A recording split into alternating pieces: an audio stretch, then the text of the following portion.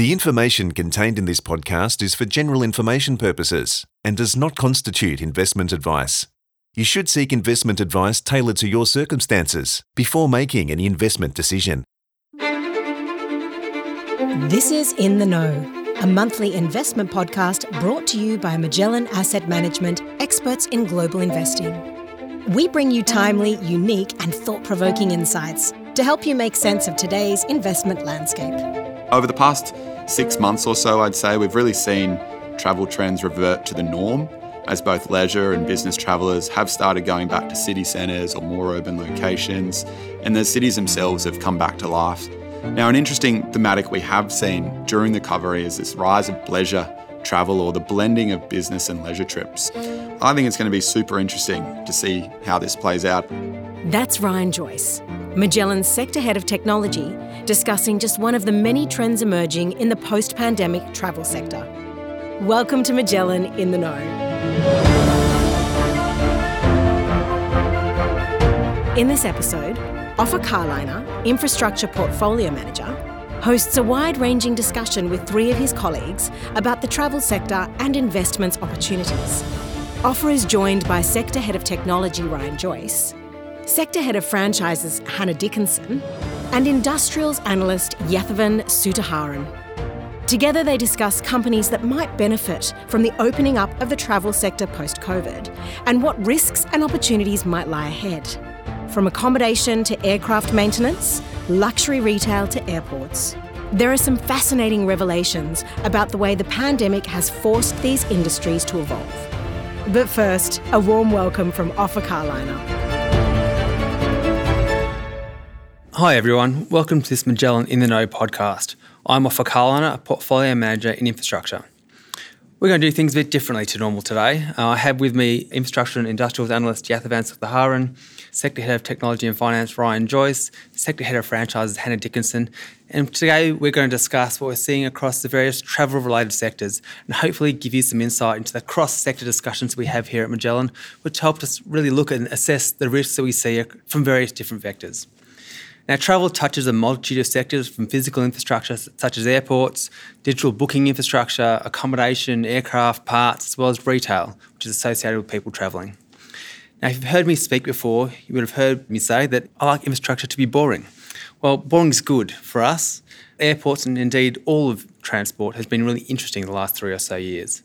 Now, from my point of view, that is looking at airports, air traffic has come back much more quickly than people have expected.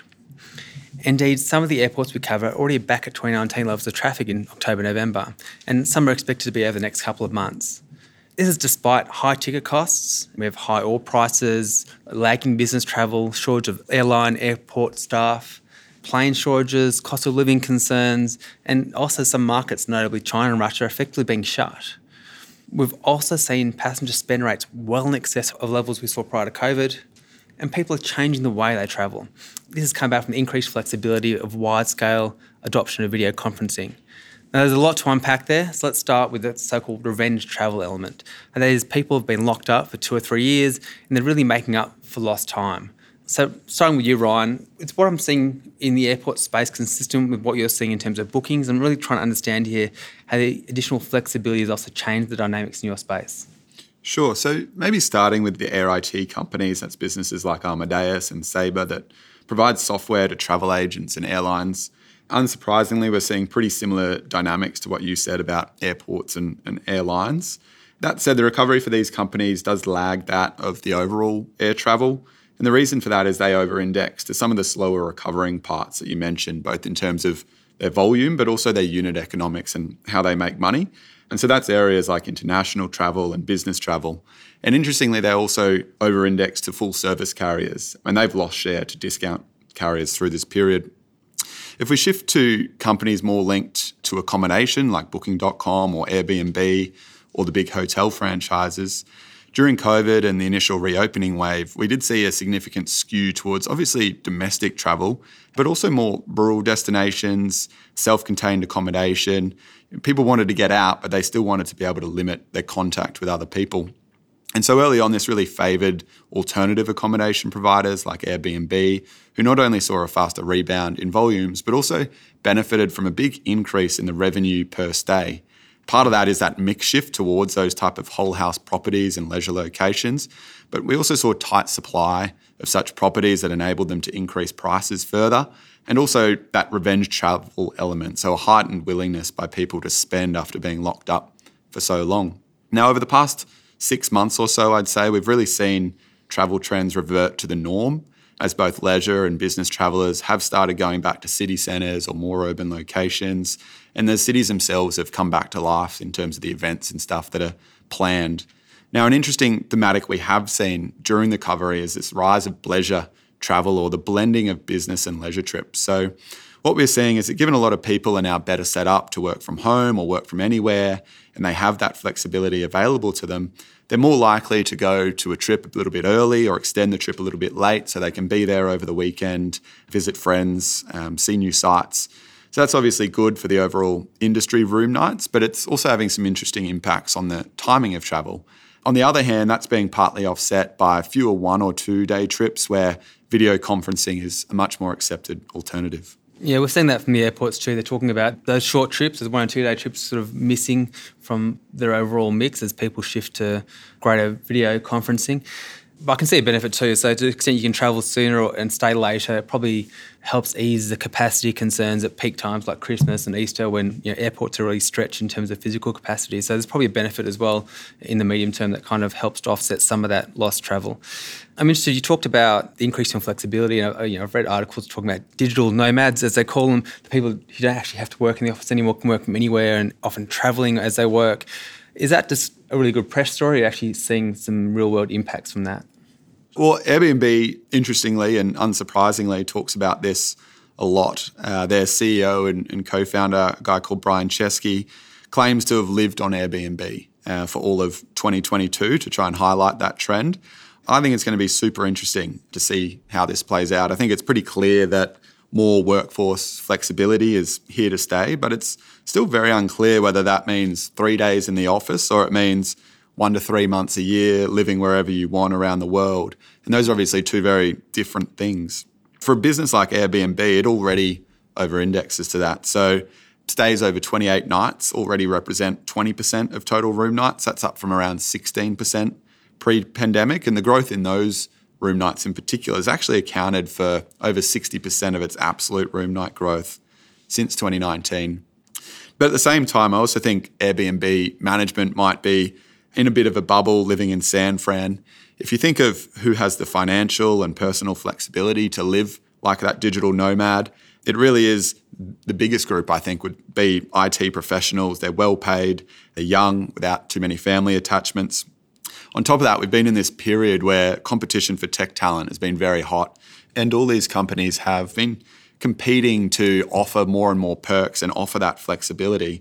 But we've really seen a big shift over the past 6 or 9 months related to the increase in interest rates and the slowdown in the economy and the fall in a lot of the share prices of those companies. We're seeing a lot of them bring people back to work, roll back some of those flexible policies. So it's possible that that increased flexibility, while here to stay and above pre-COVID levels, actually moderates from where we've seen it recently. Yeah, okay.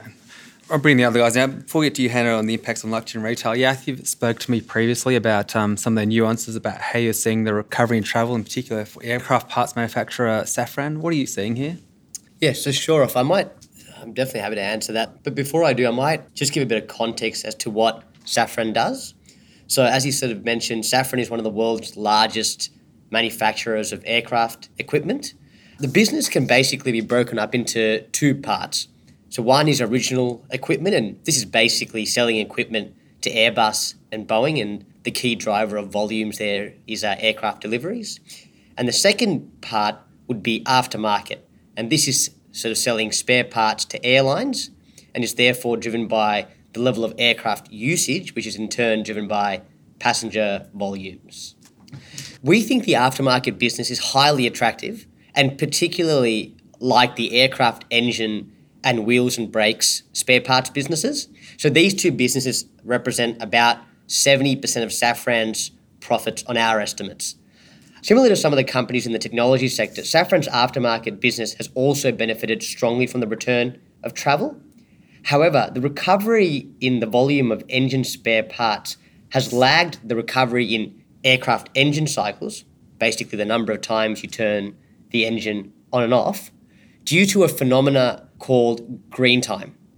Basically, in order to save cash during the crisis, airlines replaced spare parts on engines that needed it through utilising engine parts from aircraft that were sitting idle, not being used on the ground. Given that aircraft engine maintenance runs to a very strict schedule, you can defer maintenance, but you can't put it off forever. So therefore, we expect that at some point over the next 1 to 2 years, we should see the recovery in spare parts volume overshoot the recovery in passenger traffic for a brief period. All right, thanks, Yath. We've talked about some of the upstream components of the travel value chain. There's still a lot of downstream spending activity that's closely linked. So, Hannah, you're the resident expert in all things trendy. Which consumer subsectors are impacted by the travel trends, and how is the revenge travel thematic really playing out for the companies you look at? Yeah, so within the consumer space that I cover, the luxury subsector is one of the most closely linked with travel. I'd say there are 2 key reasons for that. One is practical. You can save on taxes when you buy luxury goods overseas or at an airport, and people are motivated to do that when they're purchasing a big ticket item like a $3,000 handbag. The other reason for the link between travel and luxury is that luxury is an experiential category. So, when consumers are traveling, they're looking for indulgence and escapism. So the luxury category plays into that occasion nicely. If we look at the stats, travel-related spending contributed to about 1/3 of total luxury demand pre-COVID. And of course, that spending took a huge hit when global travel went to zero. Ryan mentioned earlier that the initial recovery in travel was quite localised because international borders were still closed. And I think what was interesting in that context was that luxury demand still started to pick up incredibly quickly. So it actually wasn't as dependent on the recovery of international travel as we initially expected, but it certainly gained momentum as international travel resumed in 2021. So we're now at a point where global luxury spending has well and truly exceeded 2019 levels. And a lot of that demand is coming from a reinvigorated base of American and European consumers. When it comes to those consumer cohorts, there are a couple of factors at play. The first factor is that there's been this huge accumulation of liquidity over the past few years. As so many consumers were forced to save money during COVID, they might have benefited from stimulus payments as well, or market share gains, property markets. So people are feeling pretty financially healthy. Then the other factor is that people feel like they had this brush with death. They've become more aware of their own mortality, so they have the urge to make up for the lost time and lost experiences. So it's a similar sort of exuberance to what you might see at the end of the major war. So, there's revenge travel and there's revenge luxury spending as well. This euphoria will certainly normalise at some point. People are going to sober up, but the question investors are asking themselves is how fast that will happen and how steep the normalisation trajectory will be. Thanks, Hannah. We've talked about all the strength of demand that we're seeing. I think it's probably important to touch on the complications that have come out of that. So this wave of demand has run into a wall of constraints in terms of supply chains, most obviously in the airport and airline spaces where there's been plane shortages, staff shortages, baggage handlers shortages. These companies laid off lots of workers during COVID and have had trouble rehiring them in tight labour markets and then have to retrain them as well. So there's another lag there. It's pretty broad-based, the travel sector. So I might question all you guys and what you're seeing. And starting with you, Yath, obviously aircraft are one of the key components in the mix. Keen to understand what you're seeing in your space. I would say the short answer here is this. One, the core issue underpinning aircraft production supply constraints are the lack of skilled labour in the forgings and castings industry. And then 2, we expect narrow-body aircraft production to recover to 2019 levels or a bit above in 2025, whereas wide-body will take a bit longer than that. I might just quickly touch on the impact on Safran, which is it's not very material, given the company, or I should say the reason for this is it's not material, is that the company makes most of its money from the sale of spare parts, and if anything, the aircraft production shortage or supply constraint is likely to be a slight benefit to them, given it forces airlines to run their existing aircraft and engines harder. So let's map out this supply constraint issue first. So supply constraint in aircraft production is largely a function of a supply constraint in the production of aircraft engines, including those made by Safran and its partner GE in the CFM joint venture. The key holdup in engines is forgings and castings, and I'll just explain what that is. Just to give context, casting involves pouring hot liquid metal into a mold and then letting it cool to create a particular metal shape. Forging involves shaping metals using compressive forces. And what that basically means is hammering the metal, pressing it and rolling it to get to the shape that you want. The forgings and castings issue is largely a labour issue, both in terms of the number of people and their experience. So Precision Cast Parts is a key supplier of forgings and castings, and they've reduced their workforce by close to 1/3 during the pandemic, and only about 8 to 10 percentage points of those people that were laid off have actually come back to work there. So some of these people that were let go had 20 to 30 years of tribal knowledge or know-how, essentially, and that is not easy to rebuild. In regard to when this will be resolved, I think explicit sort of comments from the CEO of Pratt & Whitney, Greg Hayes, is quite indicative. Just for context, Pratt & Whitney is a major engine supplier similar to Safran. What he said was an achievable monthly production rate in 2025 for the A320, one of the two big narrow-body aircraft, is 65 aircraft a month. And for the 737, the other or second major narrow-body aircraft, it'd be 45 aircraft a month. And Airbus was producing about 55 A320s a month in 2019, and Boeing was doing about 50 until the 737 MAX grounding came into effect. So we expect that this recovery will be fairly back-end loaded. Yeah, it's consistent with what we're seeing and understanding. I mean, clearly this lack of capacity combined with higher than expected demand, higher oil prices, as well as lack of business travel. Again, the front of the plane tends to subsidise those tickets at the back of the plane, has all led to significant price rises for seats.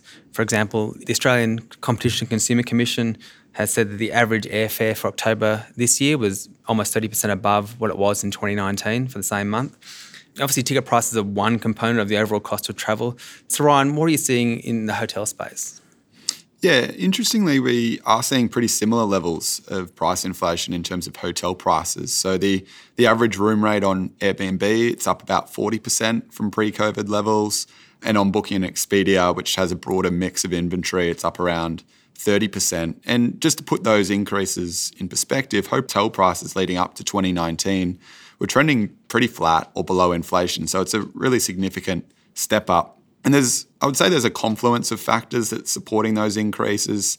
Labour and staffing issues, which we've touched on, is definitely one, similar to what Yath mentioned. A lot of hotel owners laid off staff during COVID and are really struggling to get them back. And at the same time, they're having to pay all of their staff more due to tight labour markets. And as a result of that, a lot of hotels just simply can't make all their rooms available. They don't have enough people to turn the room over, to check them in, to staff the on-site facilities like restaurants. And so that's acting to constrain supply to some extent, which is also feeding into higher prices. Another one is input prices. You talked about oil, obviously, but natural gas and therefore electricity prices in Europe have skyrocketed given the issues in Russia and Ukraine. And that's a pretty significant cost for the hotels as well. Another interesting dynamic is we haven't seen travel patterns fully normalise yet. So a lot of people might be willing to go on an overseas holiday to other developed markets like Europe or North America, but a lot of people still aren't that comfortable going to Asia or South America where healthcare might not be as good and they're just a little bit less confident. And that creates both a mix effect from people staying in more higher priced hotels, but also increases demand in those developed markets and supports higher pricing. So what does that mean for the companies you look at? Yeah, it really does vary by company. So for Amadeus, for example, the fee it charges to airlines for its flight booking or IT services is on a per booking basis. So it isn't linked to the ticket price, but the fee itself does have some linkages to inflation or broader inflation. And for them, it's a bit of a benefit as well, because at least in the near term, the incentive fee that they pay to travel agents for booking an airfare is actually fixed. So they get a margin benefit in the near term, but as those contracts are renegotiated, we'd expect that to normalise. Airbnb and Booking have been net beneficiaries. So they both operate based on a take rate business model where they take around 14% of the stay at the hotel as their revenue. And so as the price of that goes up, they obviously generate more revenue. Now, Airbnb's been more of a beneficiary. It doesn't spend a lot on performance marketing. If you use something like Google Travel and you search for hotels, you won't see Airbnb properties showing up there. It's also a higher touch per booking business, given the nature of more fragmented hotel providers or accommodation providers on its platform. And so it gets a lot more leverage in its margins from those higher prices. Booking, on the other hand, does spend a lot on performance marketing. And as you can imagine, how much they're willing to spend to advertise a hotel room does depend on the cost of that hotel room itself. So that reduces the amount of operating leverage in its business model. More importantly, the issue looking forward is, do we expect to see an unwind in hotel prices, and potentially at the same time that demand is weakening for economic reasons, and what does that mean for margins? So this is a key debate for Airbnb and for Booking, with a fair amount of uncertainty around it. Yeah, okay. Hannah, I can't imagine this has been much of an issue for luxury, given they own their own supply chains by and large.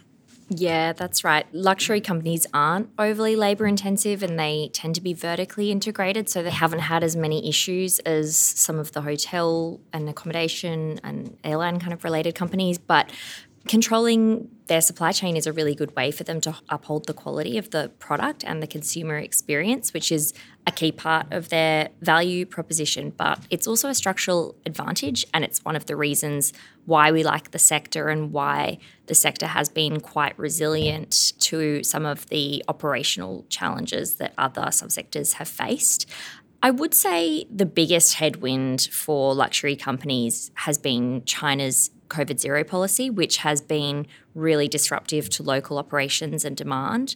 If we go back to pre-COVID, Chinese spending accounted for over 1/3 of luxury demand globally, and about 60% of that spending happened abroad, mainly because luxury goods are taxed at a high rate on the mainland. And then when COVID hit, it forced this major repatriation of luxury spending, so a rehoming or a homecoming, which was actually something that the Chinese government had been trying to achieve for some time. They wanted that to happen because it boosts the local economy. They don't want that spending power to escape. So we've seen some very deliberate attempts by the Chinese government to retain that luxury spending. For example, they've been developing local tourism destinations with duty-free permits, and we've seen Western beauty brands and some luxury brands start to capitalise on that opportunity. But at the moment, really, even domestic travel in China is severely curtailed, and total luxury spend from Chinese consumers is about 30% below pre-COVID levels. I think, as you discussed, as they come out of lockdown, we've seen a heightened willingness to spend. Is there a reason we won't see this from the Chinese passengers as China reopens? And I'm thinking about this from the point of view of companies like Group ADP, which has a significant Chinese passenger base. I think they had 2.1% of their passengers in 2019 across the group were Chinese, but they accounted for 15.4% of their retail spend. Or Auckland Airport, where the second biggest international passenger group is Chinese. Are these guys going to get a free kick as China reopens in terms of spending? It's a good question. The speed of the recovery in Chinese spending is a huge debate for investors. I'd say there are some puts and takes. We can see that the Chinese Communist Party is starting to dismantle its COVID-0 restrictions, and there's talk of potential economic stimulus. Markets have responded positively to this news, as we've seen over the past few weeks and months, but it's always difficult to distinguish signal from noise. We know that the party's adept at manufacturing market outcomes, and we know that China is coming from a really challenging place in terms of vaccination rollout, health system preparedness, and, of course, consumer sentiment. People have been impacted by lockdowns for a lot longer than Western consumers ever were. And at least as it stands today, they haven't had as much government support. So I think it all kind of means we're probably going to see a bumpier and slower recovery in consumer spending for Chinese consumers than we did for Western consumers. Eventually, there will be a reopening of China's international borders, and that will inevitably result in the resumption of tourist demand, which will of course be positive for the infrastructure providers and anyone associated with that spending. But I think, when it comes to luxury in particular, I think the geographic mix of luxury spending will be permanently changed. As I was saying before, the Chinese government really wants to retain some of that spending that they've regained, and the new domestic travel retail channels that they've created are really targeting middle-income consumers who perhaps didn't have enough money for a European escape, or they maybe didn't even have a passport. So I think domestic spending on luxury could actually be an incremental opportunity in addition to the international recovery that we're probably going to see. No, thanks. Ryan, what are the key exposures or opportunities that you're seeing in your space? Yeah, so the companies I look at have more of an indirect exposure to China reopening. They don't really have a direct presence in China and no real exposure to domestic travel within China. So if we think about Air IT, there's a local player there called TravelSky. They're the monopoly provider of software to the Chinese airlines and the travel agents. That said, Amadeus would benefit from inbound trips to China if there's friends and families that have been cut off from each other for some time. And it's similar for the OTAs in terms of booking. Again, there's local players like a Ctrip or a Meituan that are very dominant in China. There are some inventory sharing agreements that Booking and Expedia provide inventory they've signed up outside of China that is a little bit helpful but not overly significant. Airbnb could also pick up some volume from wealthier Chinese travellers going abroad, but also, again, fairly limited in the context of its overall business. Yeah, I might jump in here and give you my thoughts on Safran. So we estimate that about 20% of Safran's businesses are exposed to the China lockdown risk. And this is really because in some cases directly, in other cases through Boeing and Airbus, Safran is a supplier of aircraft equipment and parts to virtually all airlines globally. Okay, thanks, Yath. Look, we've spent a lot of time now looking in the rearview mirror about what's been happening. I think it's quite important to look forward and think about where we see the balance of risks and opportunities in our spaces. And I'll kick off here looking at how we're positioned in the infrastructure fund. So our big position, it has been for a while in the airport space, is AENA. It's very focused on leisure, on short-haul travel and low-cost carrier travel. A long time ago, we assessed these are the segments of the market that are going to be strongest coming out of COVID, and that has indeed played out as we've expected.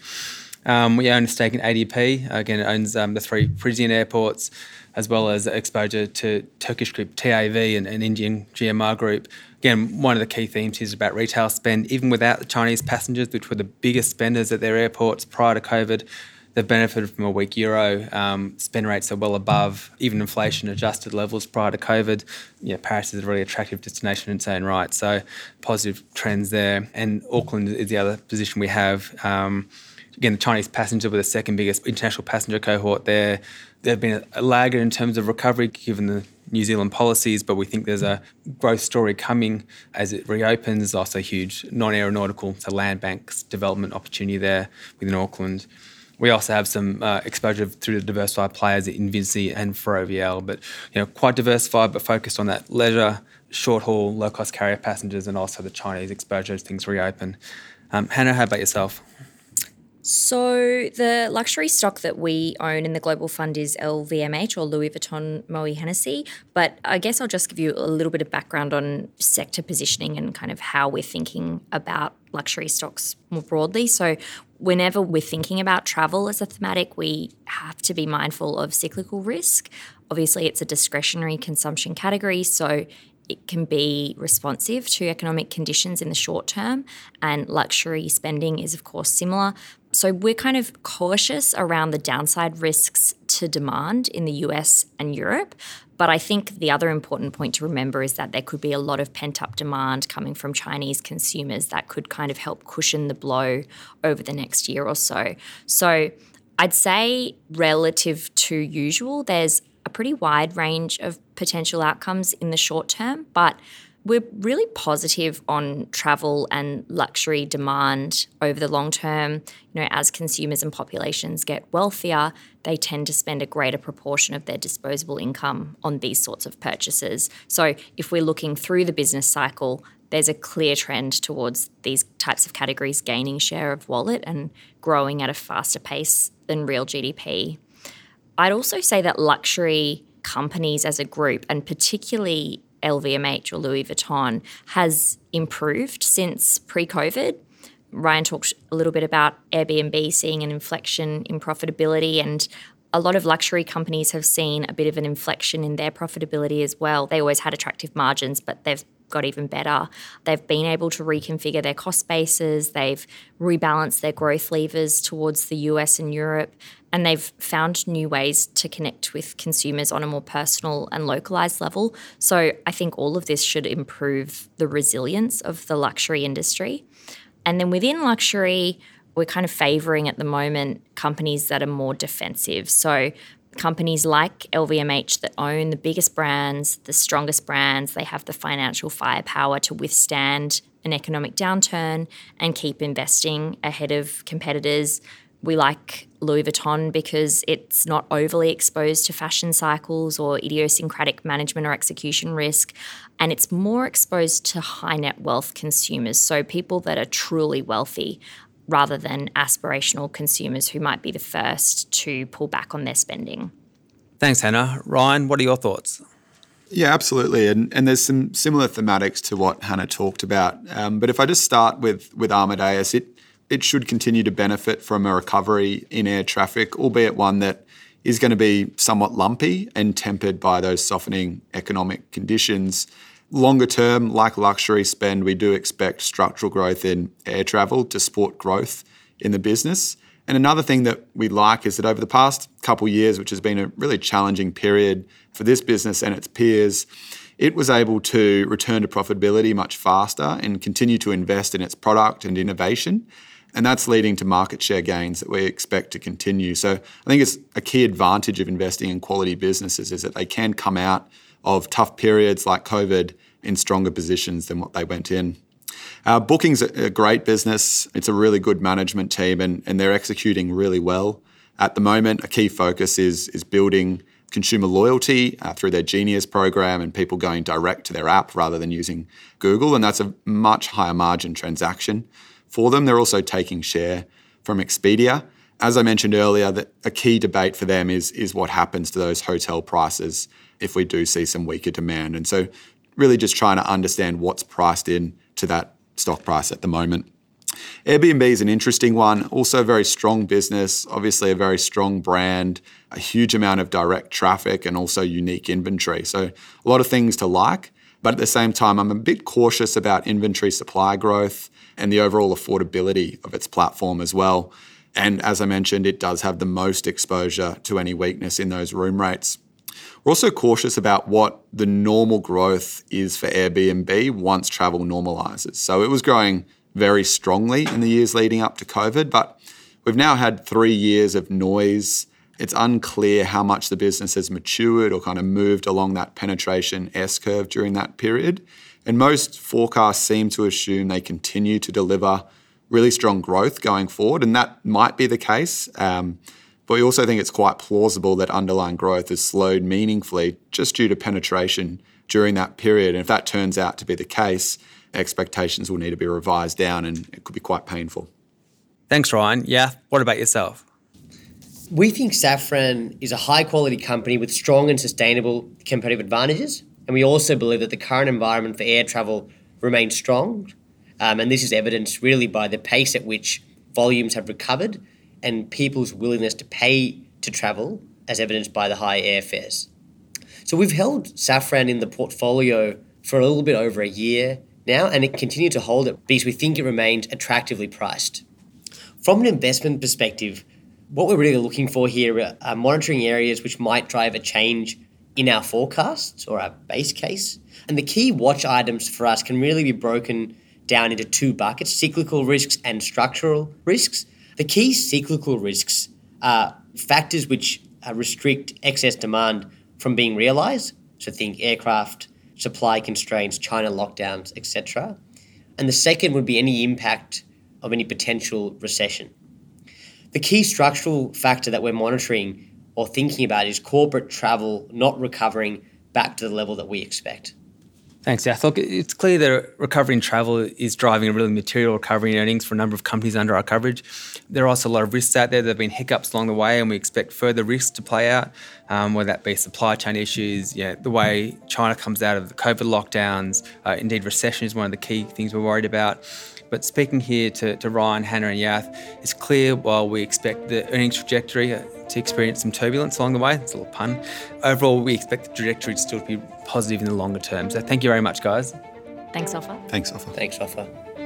That was Magellan Infrastructure Portfolio Manager Offa Carliner, speaking there with Sector Head of Franchises Hannah Dickinson, Sector Head of Technology Ryan Joyce, and Industrials Analyst Yathvan Sutaharan. We trust you've enjoyed this episode of Magellan in the Know. Join us in a month's time for the next episode. For more information on upcoming episodes, visit magellangroup.com.au/podcast, where you can also sign up to receive our regular Investment Insights program. Thanks for listening.